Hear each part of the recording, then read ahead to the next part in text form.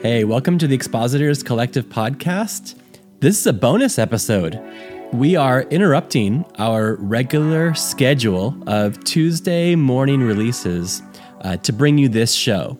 This is actually a conversation that myself and Nick had with Aaron Salvato. Aaron Salvato, amongst many other things, he is the content manager for Calvary Global Network. He also hosts the great Good Lion podcast and a bunch of other stuff. He interviewed Nick and I for the CGN Leaders podcast, and he specifically had a bunch of questions for us about the season leading up to Easter.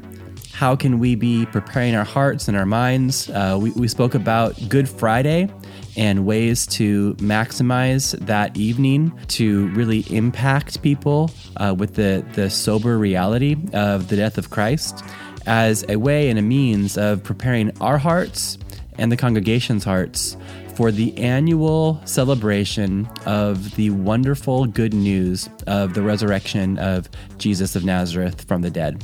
And so this is a very practical, it jumps back and forth between like the practicalities and then also the big picture theory and theology of what it means to preach the resurrection on Easter. I hope that you enjoy this show. It was great to be able just to think through and talk through these issues. Easter's a big Sunday, and I hope that this conversation helps prepare your heart and maybe even helps prepare your notes for what's coming up in just a few short days from now. All the best. I'm going to get out of the way, and here is Aaron Salvato talking to me and Nick Cady about preaching Easter sermons.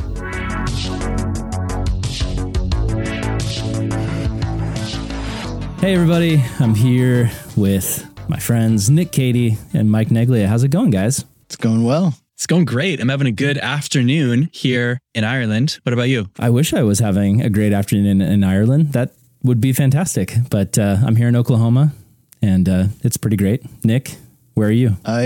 I'm in Colorado. I went for a run this morning. It was 30 degrees, and I'm invigorated. That's awesome. Awesome, man. Well, why are we here? We are here because you guys are preachers, and you have a podcast about preaching, the Expositors Collective. Not just a podcast, but sort of a movement. Could you guys briefly explain Expositors Collective? Sure. Yeah, I'll go first. It's a kind of a training initiative that myself and Nick and some others have been involved in for the past couple of years. We're really excited about training and equipping the next generation of Christ-centered Bible teachers. And we have a weekly podcast that supplements these training events that we've done across the U.S. and one of them in Europe. And we're looking forward to getting new and young Bible teachers, encouraging them, and doing what we can to really raise the standard of biblical teaching in our movement and beyond. It's great. I love that. Yeah. And I would just add, it's a growing network. That's a big part of who we are, is that we intend to keep growing this. And we intend, it's not just pastors, but just lay leaders, people who want to encourage and mentor the next generation. So Mike is the host of the podcast. I show up every now and then kind of as a surprise, probably not like a surprise that everybody loves, but I show up every now and then. I think of you as like the assistant podcaster, and it's always I'm always blessed when you show up, man. And I love anything that has you guys together, which is why I'm stoked to be doing this with you guys today. So over at CGN, where I work, we were talking about content, and we were talking about Easter. And I was chatting with Britt Taylor, who works over in our content department as well with me. And we were just talking about Easter, and our audience in CGN is a lot of pastors. It's a lot of leaders. And we were just talking about, how, man, it's got to be hard to preach Easter sermons at times. It's got to be difficult. It's got to be challenging for me, even in my experience as a pastor. I was never a guy who was super excited about holidays. I was like, I want to go through a book, I want to go through the Gospel of John. But when a holiday came around, it was like, oh no, we got to figure out how to make this work. And so that's what we want to talk about today with you guys, is just what it's like to preach through Easter. And hopefully this will be a big help to a lot of pastors and leaders and preachers. So thanks for being here, guys. Thanks for having us, Aaron. Yeah, I really hope it helps. Like you said, I also have a bit of, maybe anxiety is too strong of a word, but definitely as these big, high holy days come up, it's always kind of this pressure of like, okay, what are we going to say this year? What's the twist going to be this year? So yeah, how do you make it fresh? How do you make it unique? Right. Yeah, and that's what we're going to get into a bit. So let's get into it.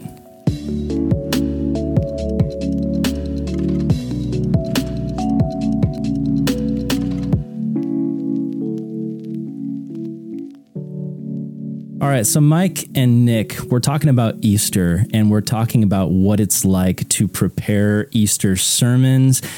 We're speaking to pastors and leaders, youth pastors, even children's ministry volunteers, anyone who is in charge of communicating the Easter message to others. And so let me just start with a simple question for you guys. How do you approach your Easter sermon? Like, what is your methodology? What is your approach to Easter? Yeah, I guess I'll jump in there. Here's the thing that I've learned over the years is that Easter is a time for proclamation, not necessarily for being novel. I think when I was a younger preacher, I thought in terms of like, how do I make this novel? What's the new twist I'm going to put on this? But I heard a phrase a couple of years ago that stuck with me. In fact, we put it on our bulletin board in the in our staff area, and it's just the phrase "clarity over creativity." So the way that I've approached Easter for the past few years is that I think you want to be cognizant of the fact that there are many visitors in the room, and that's a good thing.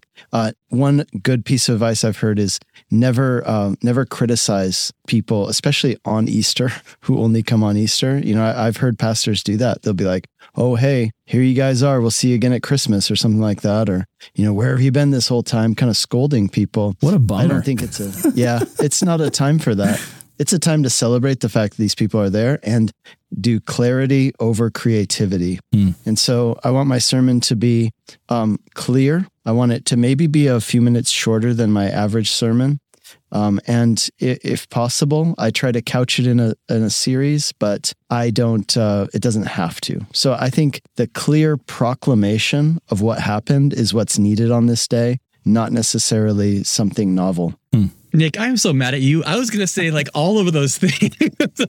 We should have talked before. You're just like, I haven't written down. It's like, oh, that, yep. So, I mean, pass. What do I do?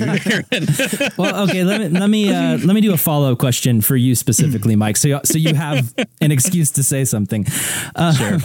So Nick mentioned the importance of clarity over novelty, but is there a part of you that maybe has some thought towards, okay, there are going to be people in my congregation like Aaron Salvato, who's a pastor's kid who grew up literally just hearing so many sermons and who has heard a sermon message every year for his entire life. And so, sometimes people have a tendency for it to just kind of gloss over because it's just like, I've heard this. So is there a place for novelty? Maybe not making novelty the main point, but do you ever find a place for, okay, how can I breathe some freshness into not trying to come up with new truth, but how do I present old truth in a fresh way that's going to possibly grab somebody who maybe has sat their entire life listening to Easter sermons, but maybe the Lord's going to use it in a way that's going to grip them uniquely?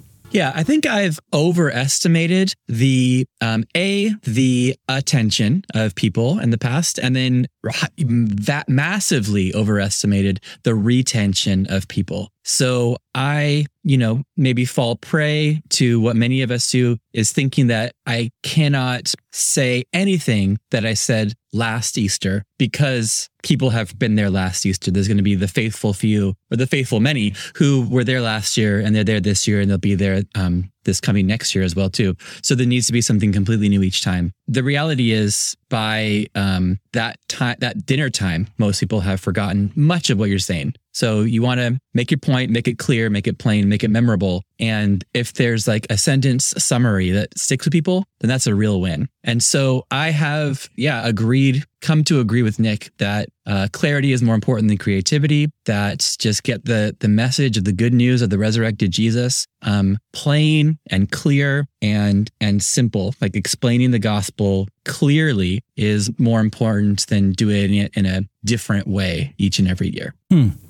That's good. I like that. And as much as I'm somebody who appreciates creativity and variety and even novelty, I have recognized there is something so powerful about that simple message. And it's this idea of, even for us as preachers, we need to continue to preach to ourselves the message of Easter all throughout the year. Like we need that truth to grip our hearts. You don't want to just get up and just be preaching this Easter sermon because it's what you're supposed to do. You want to be excited about that message. And so that is what then requires the constant continual preaching to yourself of the reality of Jesus's death and his resurrection. And so, no, it's good, guys. It's good.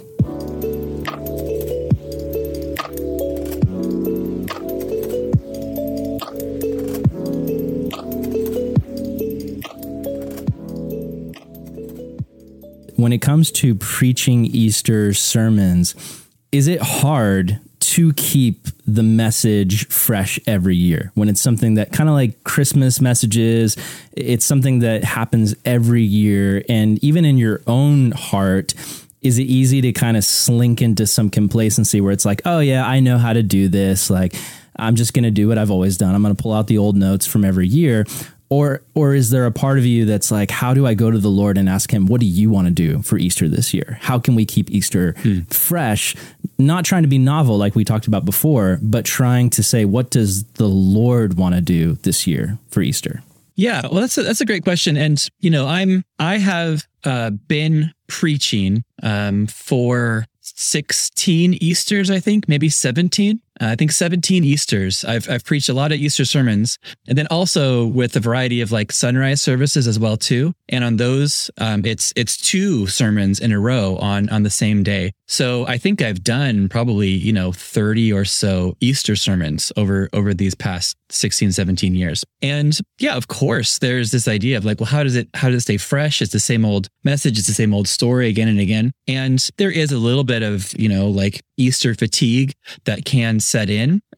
One of the ways that I've for the past several years, a practice that I've implemented that for me has made the excitement of the resurrection of Jesus really come alive is I've really leaned into the practice of Lent, which is the 40 days prior to Easter being a time of sustained abstinence and really a conscious time of acknowledging our embedded and indwelling sin. And so quick question on that too. Sure. Can you just briefly explain what Lent is? Because I feel like in our Calvary Chapel crowd, Lent kind of falls into that same category as Advent, where people are like, "That sounds Catholic. I don't know if I want to do that." So yeah, maybe thanks for clarifying. That. Yeah, so I mean, for me, I live in Ireland, which has a large Catholic majority, and so the terminology doesn't need explaining here. And it's not always the best thing to do. If it's an empty religious practice, then it should be discarded. And so for myself, having not grown up in the tradition and looking at it from the outside, I thought,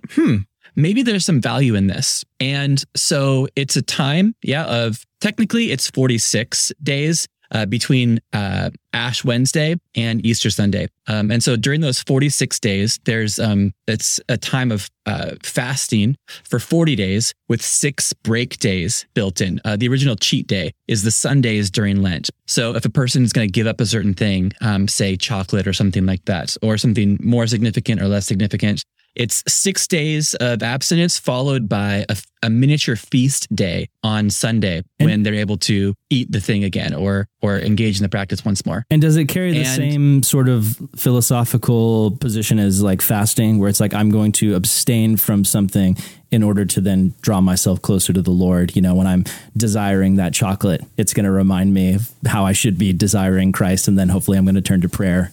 Is that sort of the same idea? It's such a spectrum. So certainly, I'm sure that it was designed with that in mind. Here's a spectrum. On the one hand, it could be that. I mean, that's how I try to do it. Like, I'm trying to do it with the absolute best motives possible. That as I, whatever I've given up this year, as I habitually reach for the thing, or as the time comes for me to do X, that's a conscious reminder of like, okay, I'm abstaining from that. And the time that would be devoted to that is going to be unto the Lord and to his service or unto my private prayer.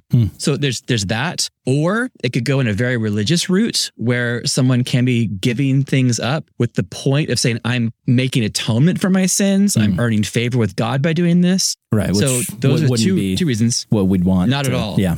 And also, I've just seen loads of stuff, magazine articles about like, secular Lent or giving something up just for the purpose of like a diet or something like that. So there's a whole spectrum. But Aaron, when I do it, it's okay. I just want you to know that I'm doing it for the right reasons. Well, how does the Lent thing play into your own Easter? Yeah. So this makes Easter really exciting for me. You're preaching in Easter. Okay, so I have, whatever. Like, I don't want to talk about what I've given up, but I've given up kind of a something that I really enjoy, like breakfast and lunch.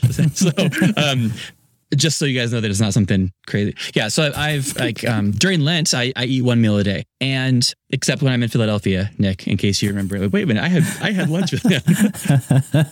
So during Lent, there's things that I enjoy that I consciously give up. Every single Sunday, I'm able to like experience those things again. And it's kind of a reminder. The only reason why I'm able to enjoy this or any good thing is because of like the work of Christ. But then the following Monday, it goes back to that time of abstention once again. And it's like, for me, it's 6 weeks leading up to the ultimate Sunday, Easter Sunday, where then the period or the time of abstention or fasting has ended. So it means that for the 40 days prior to Easter, I'm just thinking of my indwelling sin, the need for redemption of the world. And then as we get closer and closer to the events of Good Friday and Easter Sunday, I'm just actually quite excited about it. So the question is, how do we keep it fresh after so many times? Like, I essentially impose this time of abstention or moderation or fasting so that Easter is truly a celebratory time for me. And hopefully that comes through in my preaching. Not that I talk about it. It's kind of a silent thing unto the Lord. However, it just makes like Easter like a real foretaste of the eternal feast that is to come. Interesting. Yeah, that's interesting. And it totally, to me, I understand how it's something that would put you in that Easter mindset. So I like that. And Nick, do you have any thoughts on this? Yeah. So I actually have a philosophical, I guess, disagreement with the practice of Lent. And I'll explain why. I love that Mike does it. And I love your explanation, Mike, that you said that this makes Easter a celebratory time.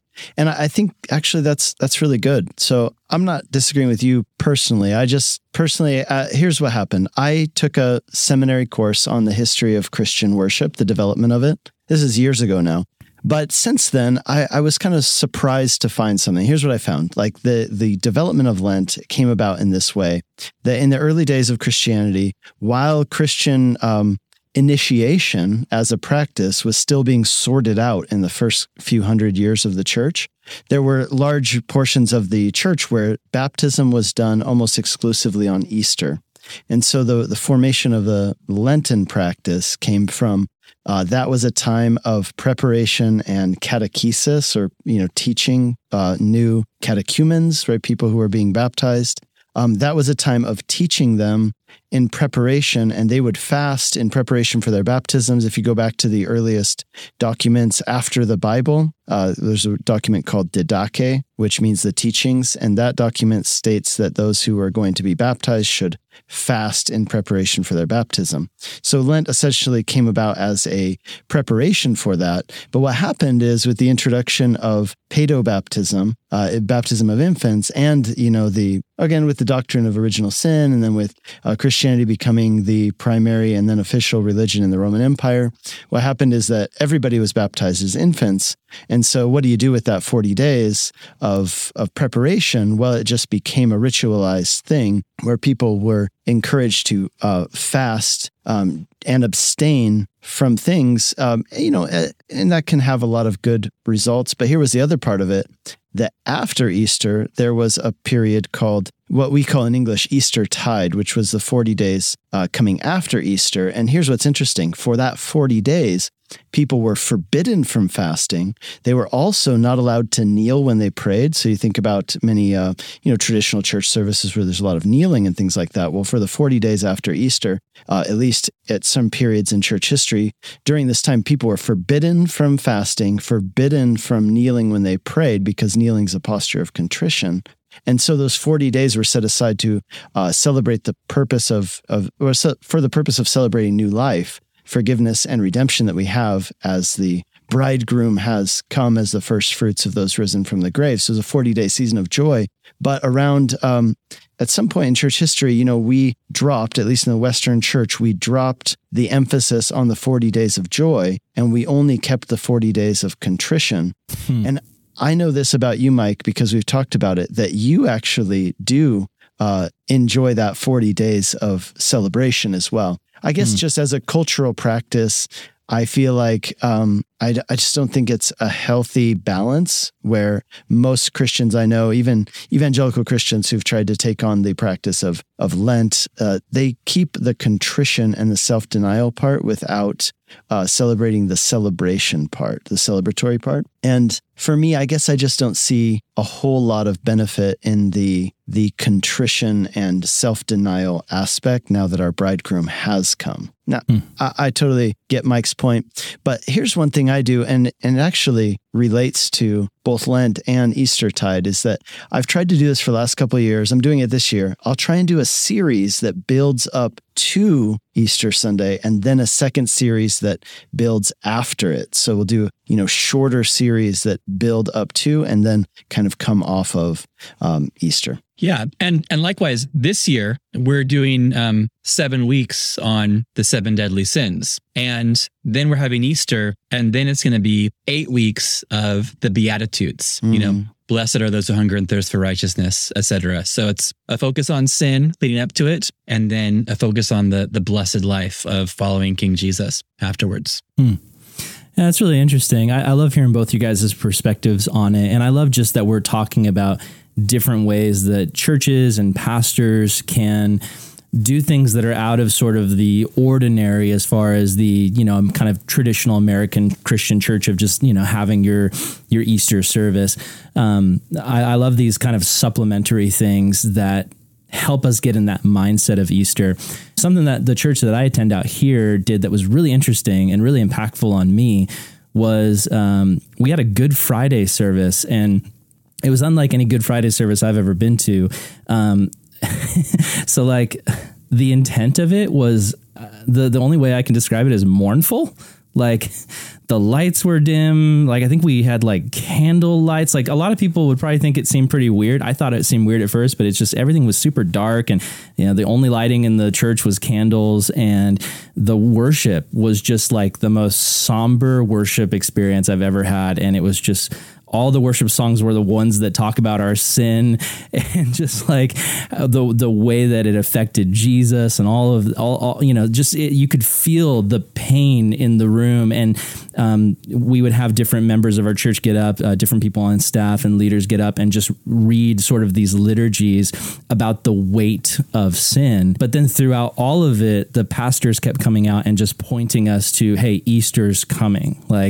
and we want you to sit with the weight and guilt of sin. We want you to understand it. And it was interesting because it was this sort of ascetic environment that actually really allowed me to sit with my own sins and consider the weight of my own sin. And when Easter actually came around, I appreciated it so much more after sitting through that Good Friday service. So I think that there's lots of interesting things that we can do as church leaders. And really it's all about, I think, symbolism. It's about pointing people to these symbols that point to the greater truth. It's about more than just getting up on a stage and speaking, but it's an entire experience of helping people understand what the reality of Easter is. So yeah, no, I appreciate the stuff you guys are throwing out. Thank you. Yeah, and we have our Good Friday service, which I like what you describe. You know, it sounds like you guys go hard and go dark. It was hardcore, and yeah, super dark. Yeah, and that's but for many years. But not a focus on guilt and shame. I'll just say, like, it wasn't like they were trying to shame us. That wasn't the goal. It was more just reminding us of the weight of sin. Certainly. Yeah. Well, I guess myself and Nick, each of us have like a real appreciation for church history. And we've been commemorating Good Friday with something called a Tenebrae service, which essentially is that kind of, maybe it's like it's all of Lent compressed into one evening. And Tenebrae, I believe, is Latin for darkness. And it's, we have all the lights off except for like 7 candles. And we have songs, Come and Mourn with Me a While, those types of songs. And then myself and the other elders, we read the 7 sayings of Jesus from the cross with a brief exposition of it. And then at the conclusion of each one of the sayings, we extinguish one of the candles, and it gets, darker and darker and darker. Love that. And then after the death of Christ, the final candle is extinguished. And then we have a silent dismissal, and everyone leaves the service in silence. And, we say, hey guys, there's a time for celebration and it's not tonight. Yep. Weeping may last, for the night, but joy comes in the morning. And so Sunday is coming and we have that turns it into celebration. And so, whereas with the Lent stuff, like for me, that's very private. Like I very few people even know, the thing, or even the fact that I practice Lent. I usually keep it pretty silent, because it's a complicated practice. A lot more people Here I am know talking now. about a podcast. Yeah, I know. Dozens of people who listen to this podcast. However, I think the value, kind of compressing it all into that one evening, because with our church and many of our, Calvary Global Network churches, are full of people who love each other and are excited to see each other. And there is fellowship, and you have your tea and coffee afterwards, and you stay in chat. And then that one service a year where you leave in silence, people just walk home to their apartments, or they get in their car and they drive away, and there's no greeting. And then Sunday is very exciting based on the journey that we've taken, whether it's 40 days or whether it's one evening. There's a journey through the darkness that makes the sunrise of Easter more exciting. That's awesome. Yeah. And my church did the same thing, where they said, okay, everyone leave, but just leave in silence. Don't even talk to one another. And it was the most bizarre thing. But again, I remember walking to my car with my wife and just looking at her and being like, this is heavy. Like, I am very reminded of the weight of my own sin. And that's a good thing. We live so much in the realm of grace and forgiveness and love, which is amazing. And we need those things. But I think we need to be reminded of the weight of our sin. And I think it's that reminder that helps us not to stumble back into old sins, which we so easily, and many Christians so easily do. The continued reminder of, hey, this is the cost of the cross. This is what Jesus went through. That it's precious. It's helpful. Yeah, we do Tenebrae as well. We had a thing last year where we got these dimmable lights, because I think the ideal way, I mean, there's probably many ways to do it, but the ideal way, like Mike's saying, is that it gets darker as the service progresses until you end in darkness. And, but then we had a problem with our dimmable lights, and we just couldn't turn them down. Were they sliders? No, it's like a button. But so we ended up doing it in darkness, actually, the whole time. But ideally, hopefully we can get those lights dialed in this year. Make it more of a sensory experience. We'll pray for that, Nick. Thanks. And, hey, CGN guys, it's okay if you don't do this. Like, maybe we're all just like three grim dudes. I don't know how to do that. I wish I had my robe on so I could pull up my hood, light a little candle.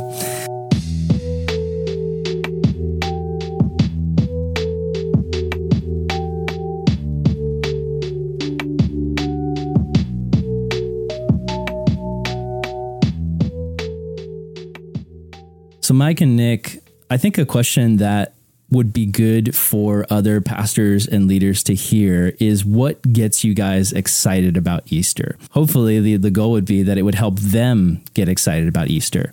And I think I would also tack onto that just, are there times in your own ministry where you've struggled to get excited for Easter for various reasons? I think I've had more struggle getting excited about Christmas. To me, that's the one that's harder to get excited about. But for Easter, I've never really not been excited about it, but I'll tell you what I do to keep myself excited is that I want to be asking myself the question, right? What is the hope of the resurrection? And just be milling that over in my life.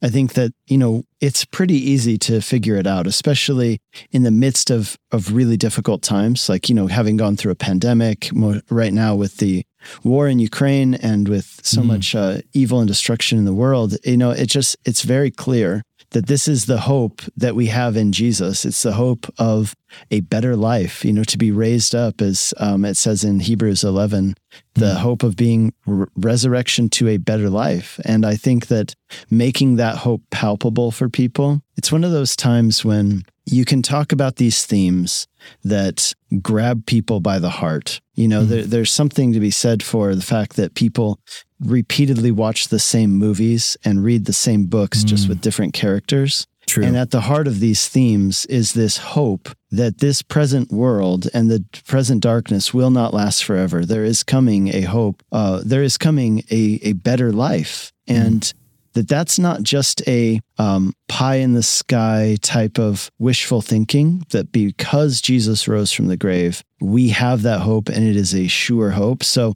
that stirs me up, and I love talking about it with people. And for me, that gets me excited.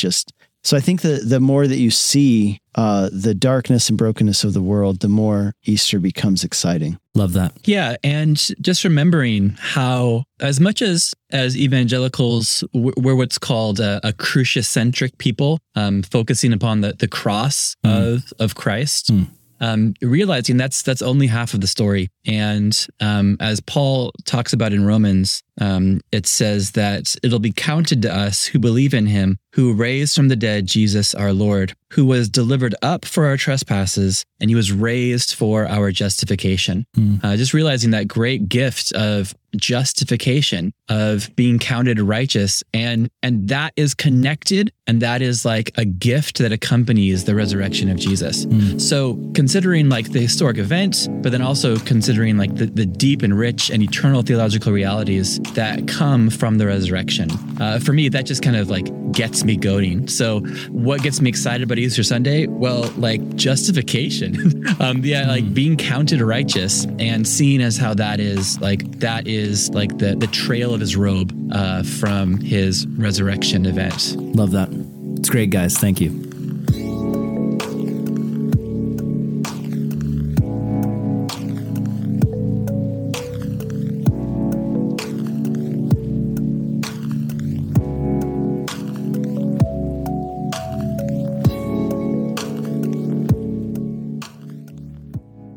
So Mike and Nick, as we're speaking about Easter, I think it would be fun to ask, what is the worst Easter sermon that each of you have preached? And to add to that, what are some common pitfalls that you think pastors fall into when they preach Easter messages that lead to not the best of Easter sermons? Okay, well, I'll go first. You sent me these questions in advance, and at first I was like, I don't think I've preached any bad Easter sermons. And then as I sat and thought about it for about 30 seconds, I remembered, I don't remember the sermon. I remember walking around with my wife just being so glum and cast down, and her like trying to cheer me up. And I was saying like, Rachel, I've ruined it. Rachel, it's like the most important day of the year and I've ruined it. So this was actually back in 2004. This is before I was like an ordained or full-time pastor. But I filled in, and I filled in on Easter Sunday. And so this is the first Easter sermon I ever preached in my life. And I was preaching on 1 Peter verses 13 to 25. So first, that's a whole lot of verses for an Easter sermon. So that's maybe the first mistake. And I, like good Calvary Chapel, I was like, listen, you got to do verse by verse, every single verse.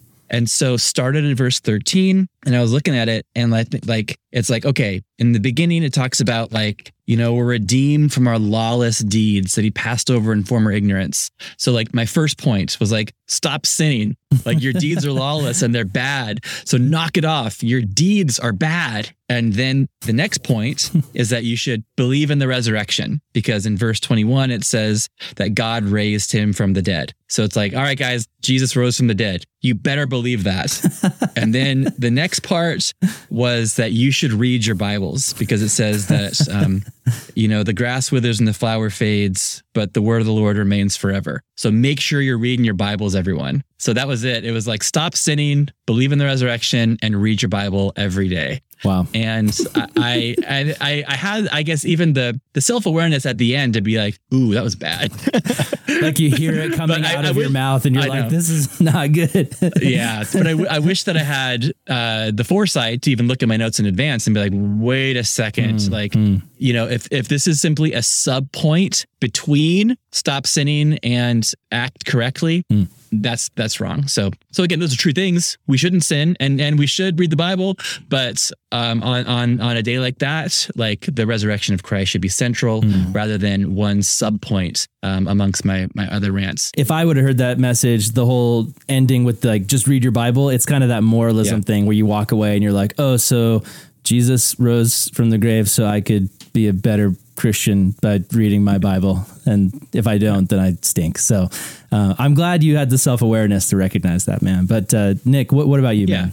So I'm gonna give you two because as Mike was talking, I remembered another one. So I would say one of the ones that I remember really clearly that I've regretted since I preached it was early on in my pastoring experience, and I preached a message, and I remember thinking I should never do that again. And what it was is that I spent the whole sermon basically just going over arguments against the resurrection and like talking about why those arguments were wrong. Like apologetics mode, basically.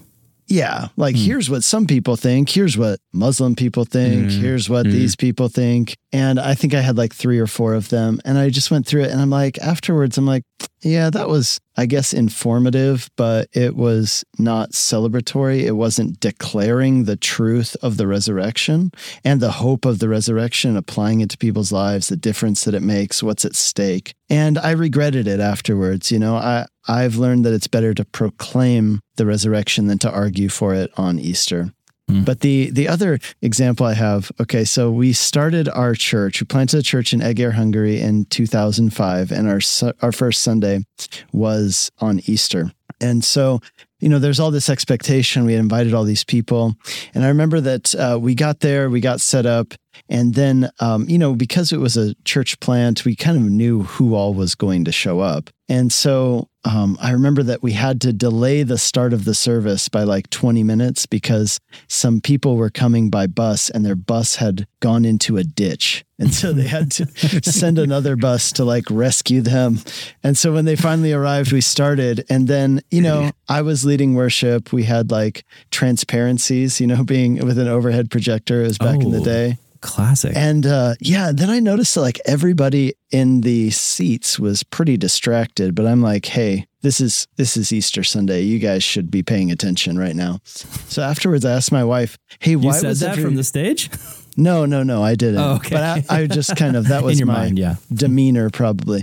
So then I asked my wife afterwards, I'm like, hey, what happened that everybody was so distracted during the service? And she said, well, so what happened is right outside this room had all these windows on the side. It's kind of like a half circle. So she said, what happened is that apparently these windows are two-way windows, right? Like you can see out, but people can't see in.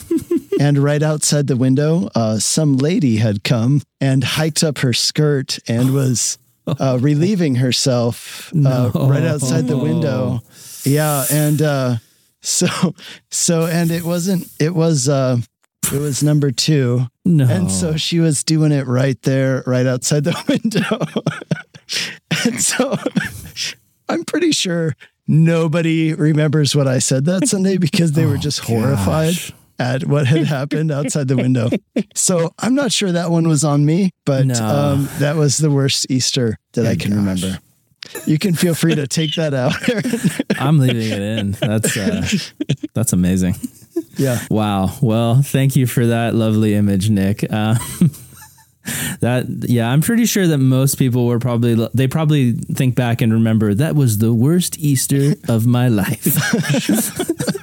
Wow. Well, hey, Nick, I don't have much to say about the second one, but the first one, I wonder, I'm actually reading this brilliant kind of like apologetically oriented book right now called The God I Won't Believe In by my friend and colleague, Nick Cady. And so I know that you believe in the importance of like answering people's questions or objections. At what point do you think is it worthwhile to have, maybe like the reasons for actually believing that a man rose bodily from the grave? How should that play into an Easter Sunday message, if at all? No, thank you, Mike, for that. And I appreciate every part of what you said. But I actually wanted to make a note of that. I do think it is important to maybe help people understand that it is historically reliable to believe that what the Bible says is true. And that might include saying, hey, here are some of the things that people claimed about, some of the alternative explanations for Jesus' resurrection. Some people might have said he swooned or that his body was stolen, etc. I guess my point is saying it was more of a posture issue for me that I realize now looking back, and I mentioned this in some things I said earlier, that proclaiming the gospel is much more important than just assuming the gospel. And think about what I was assuming, I think, in the way I posed that one message that I regret now. I was assuming that my listeners were either antagonistic to what I was believing, that I believe in the resurrection, or I was kind of teaching them to take a defensive posture towards other people out there who might not believe in it. So I do think that part of the Easter message could very well be, here are some reasons why we believe that this actually happened. But I don't think it should be the majority of the message. I've listened to an Easter sermon from another church, and it was kind of like a training camp for the Christians in the church. Here's what you say to your friends when they question the resurrection. And again, that's a great thing to do. Like, that's a wonderful like Sunday evening class or Wednesday night or podcast to listen to, going through common objections. But it struck me as an odd use of Easter Sunday to have it be an equipping class for others to go out and to explain to non-Christians why we believe that Christ rose from the dead. It makes me think of the very first Easter message where you have the women going to the disciples declaring he is risen, and they're not giving this apologetics class and trying to explain all these different reasons. They're just like joyfully proclaiming, he is risen.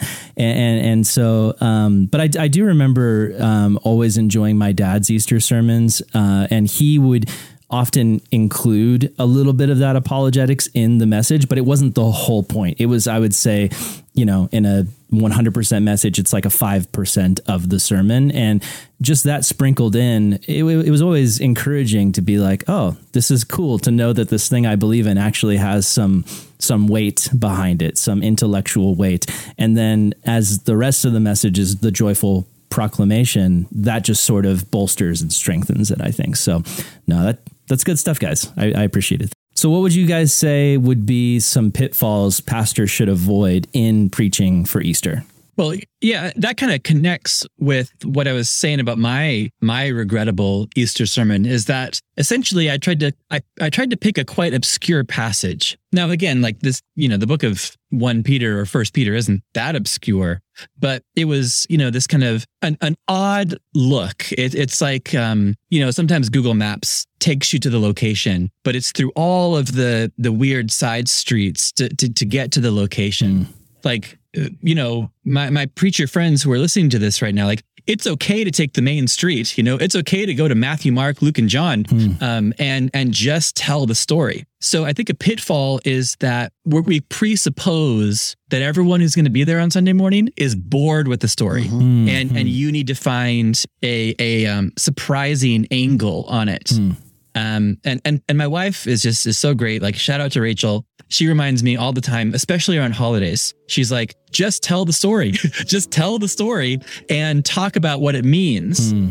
There's not the need to have a fresh angle on it. Now, of course, it's great to pull in different things, and it's okay to go beyond the gospel accounts, Matthew, Mark, Luke, and John. However, I think it should be for those of us that are privileged to preach Easter year in and year out. I think that I would suggest that most of them should just be the gospel narrative from maybe different person's perspective, or, like the women on one Sunday, or Peter the other, but just tell the story and explain what it means. That's maybe a pitfall that I've fallen into, and that Rachel Neglia has helped me to come out of. That's great. Love that. Rachel's pretty cool. I'm a fan. I'm a big fan. I'm a big fan.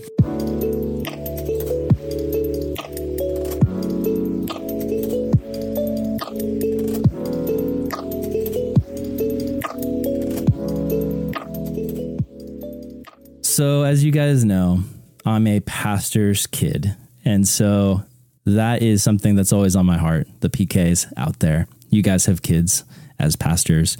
How do you help your kids appreciate the story of Easter, especially if they're like a pastor's kid that has heard it so many times over and over again? And we know, I know from my own experience as a pastor's kid, sometimes because you're just so entrenched in that world and it's the air that you breathe, familiarity breeds not contempt, but I think apathy at times. Well, in some PKs, it does breed contempt. But for me, it was apathy at times. So how do you help your own kids break through that? Yeah, here's what I've experienced. My kids they'll say it out loud to me, which I think is maybe helpful. They'll just tell me straight up. They'll be like, "Yeah, Dad, I know this story already. Not just about Easter, but about other things as well." What I try to help them with is help them understand why it matters, what difference it makes, and really what's at stake if it didn't happen. I want them to evaluate and appreciate it. And so, we talk through it with them at home. We talk about why it's not, something to be taken for granted. So I think just having those conversations with the kids, not just, having church be something like where Dad works, but have it be an integral part of our lives. And having explained to them that Christianity, this isn't just motions that we go through every year, but there's a reason why we give this, pride of place as far as Easter goes in our celebration, because this is the hope that we have as Christians. We recently studied through 1 Corinthians 15, which of course is about the resurrection of Jesus and what's at stake for us as people. And it just reminded me, there's a verse in there where he says that basically Paul is saying this is the beginning of everything that God has been doing throughout all of history. Like Ephesians chapter 1, like God's plan for the ages is to unite all things in Christ. And then Paul goes off of that and explains how Jesus' resurrection is just the beginning of the culmination of what we call the eschaton, the final event that everything is building up to. And this is like the first domino in the domino effect was Jesus' resurrection. So helping them understand all of the things that happen as a result of that and what it means for our world today. And again, that idea that we all have this sense that the world as we know it may be how it is, but it's not how it ought to be. And the hope of the resurrection is that God has done something in history and it is going to be different. So just kind of helping that to be a visceral thing rather than just a cognitive thing, I think is important. Well, Nick, I mean, what can one say after that? I've just got a little practical tip. And the practical tip is to be finished as early as possible with sermon prep. Because while, of course, we have more responsibilities on that day than most Sundays, especially if you're doing a sunrise service or whatever, but to be present, to be a parent in the middle of all that is a gift. I don't want my kids to grow up thinking of Easter as the time when dad is just super stressed. Now, of course, dad has more responsibilities on that Sunday than most people do. And is feeling, you could even say the spiritual weight, and also taking opportunities that only come once a year. However, I want to be present as much as possible on that. And that comes from, one of the ways to be present is to wrap up the sermon prep as soon as possible, not to be scrambling or making slides at the last minute or dialing things in, but finishing early as a gift to my family. That's good. I love that. The idea that you don't want your kids to think of Easter as a holiday where dad is not present and where he's not connecting with me and it's just mom, that's really important, I think. And, because I know my wife, she loves a good Easter service, but there's something in her childlike state of her heart that loves a good Easter egg hunt, even as an adult, and it's like, there's nothing super spiritual about that, but it's fun and it's family. And I think being able to combine those things, the spiritual and then the physical and the family together is great. Do either of you guys have any traditions that you do with your own families just to help them have fun, but then maybe also connect it to just what Easter means? Well, I mean, we've had Easter egg hunt Sunday morning, and the very first time it happened, I was like, again, scrambling to get things ready, and said to my wonderful wife, Rachel Neglia, like, hey, what are you like? Come on, we can't do this on Easter Sunday. It's an important day. And that was, again, very regrettable. And then realizing, this is coming only once a year. And would it kill me to just give up time earlier in the week that allows me to be a little bit more present, And then again, the kids were young and they were taking forever to find the eggs. It's like, come on. And so that was not, just acknowledging that was just not the best place for me to be in. And so, there's the Easter egg hunt, I suppose, as well. Nick, what do you guys do? Yeah, so my wife also, she takes the lead on that, and she does an Easter egg hunt for our kids, often invites over some neighborhood kids. She likes to use it as an opportunity to reach our neighborhood. So she'll go to houses in the neighborhood and say, hey, we're doing Easter egg hunt at our house. And that's a way for our family to do something that's not just at church, but it's also a way for us to, build rapport with our neighbors so that hopefully at some point, there will be an open door for sharing our faith with them as well. Another thing we do is a Hungarian tradition. It's called locsolás in Hungarian, which means that you are watering the plants, but the plants are girls. And so the tradition is that you chase girls around with perfume and try to spray them. So that doesn't take very much time. We have 3 girls in our family, and so we chase them around, and it's a lot of fun. I feel bad for making fun of another country's tradition, but because a lot of our traditions are probably really bizarre to people in other countries too. But traditions in general just tend to be bizarre. But we do a similar thing in my house most days, actually, where people chase me around and try to make me put on deodorant. Are you a middle school boy at a summer camp? What's going on? Oh man, love it. Yeah. Well, I mean, on the topic of families, I mean, I'm the one who kind of brought this up and talked about the importance of being present. And I also want to maybe connect this too with something like some of the vocabulary I've been using with my kids, even recently, is to say like, hey, God has asked our family to be involved in something really important. And then because of that, there are incredible blessings that we as a family have. We get to be on the front row seats of certain things. We get to see God at work in a way that, to be honest, sometimes other people don't. And also there is costs and there's sacrifices to that. And so, of course, I'm going to do all that I can to be, present on the time between sunrise service and, the regular Easter celebration. But of course, again, there's just sacrifices that we make. So I want to balance what I'm saying too, for the pastors that are listening, like do what you can to be present for your kids, but then also realize, there's maybe allow them and phrase it in such a way. God's asked our family to be involved in this. Yeah, that's really there's good. benefits and there's challenges that come from it. So thank you for dealing with the challenges, and I want to share the benefits with you as well. That's really good. And I would add to that, I think something that's an important piece of the puzzle, and that's talking to a lot of my peers, millennial Christians who grew up in the 90s and early 2000s. I've actually heard something interesting just discussing with a lot of my Christian friends my age. I'm 33. And when we were all growing up, the thing that I've heard is that it was kind of like a lot of the parents in that generation. And I was really lucky to have great parents in this regard. But a lot of my friends have told me that it was sort of like the parents were coming from this place of just like, hey, we live in a Christian culture and Christianity is just the norm. And we don't really need to even talk about it as a family because it's just, you go to church and your youth pastor will talk to you about it, or your children's ministry will talk to you about it, or we're going to send you to private Christian school and they'll talk to you about it. But in the home, there wasn't this discussion for a lot of my friends where it's like, hey, we're missionaries and our family's on mission and Jesus is our king and we're living for something bigger than the American dream. We're living for something bigger than sending you to the right college. We're living for something bigger than just, dad's job or whatever.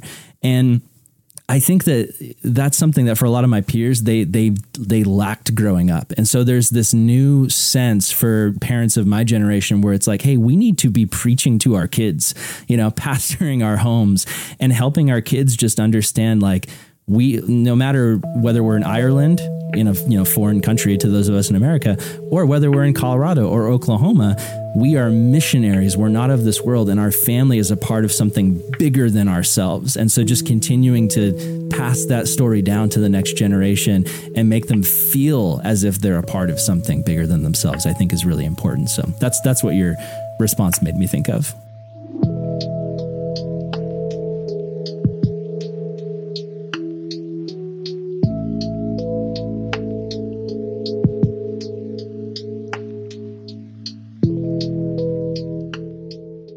All right, Mike, Nick, we've been talking about Easter. I've got one last question for you, and I think this is an important one as somebody who both, has been in ministry and has served as a youth pastor, but also as a staff member of a church. I think a lot of times as staff members, you can get wrapped up so much into what's going on for Easter and the production of Easter and serving your church, coming alongside your senior pastor and coming alongside the vision and helping them. But for a lot of church employees, sometimes the joy of Easter and the passion for Easter can get lost in that shuffle of just trying to make the service happen and trying to make the right things come about. So how would you encourage church staff members to not miss out on Easter because they're so busy planning and prepping the Easter service? I can take that one first. Here's the thing I've realized is that most people, when they go to work at a church, they imagine that this is going to be something which is going to be enriching for them spiritually. It's going to help them grow as a Christian. I think that oftentimes, though, leaders in churches, like let's say senior pastors, they think of these people, as being like, they think of their life as being, I don't know. Yes, they think that working in a church will help them grow spiritually, but I don't think it's necessarily their primary focus, right? They think maybe I have my relationship with God and at church, we've got to get stuff done.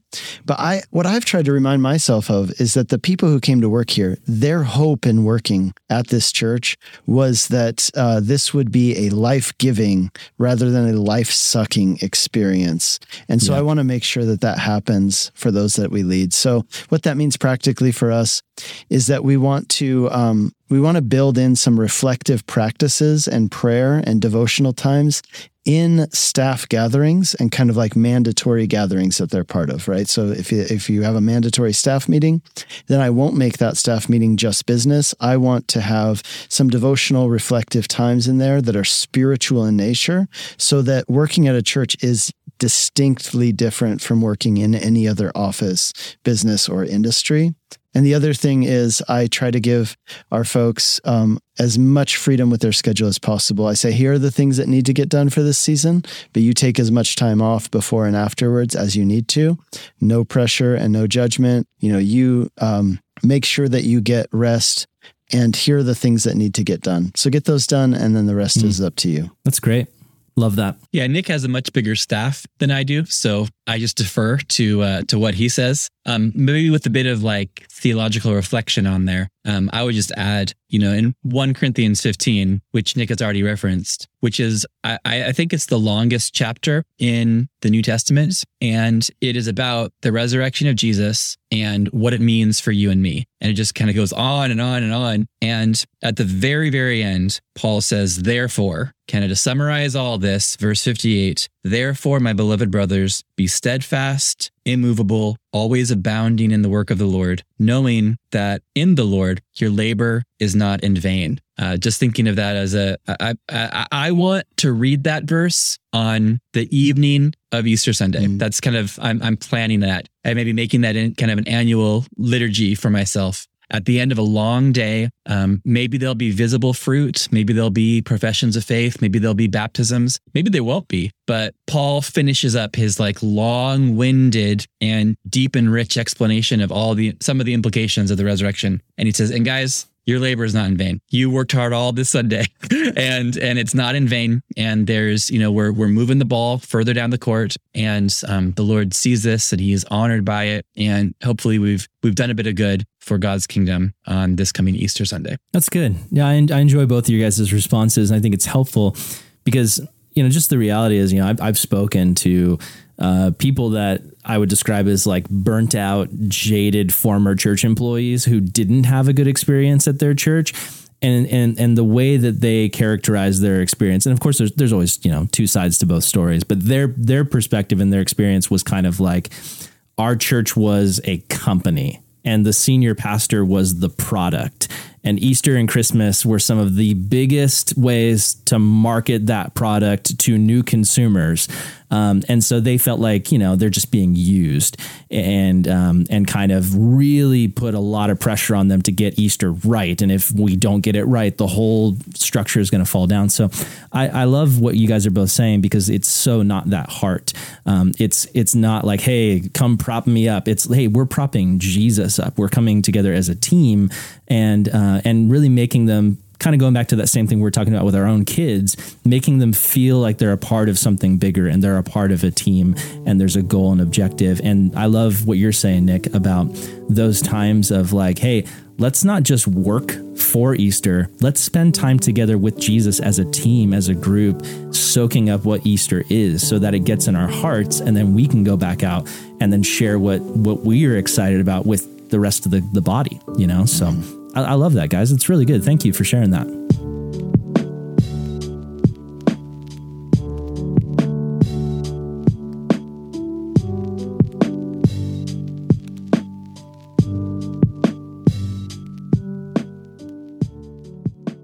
Well, guys, that's all my Easter questions. I think this is going to be really helpful. Some of you guys are listening to this on audio, but we're going to actually be releasing on the CGN social media account. We're going to be breaking this podcast up into video chunks.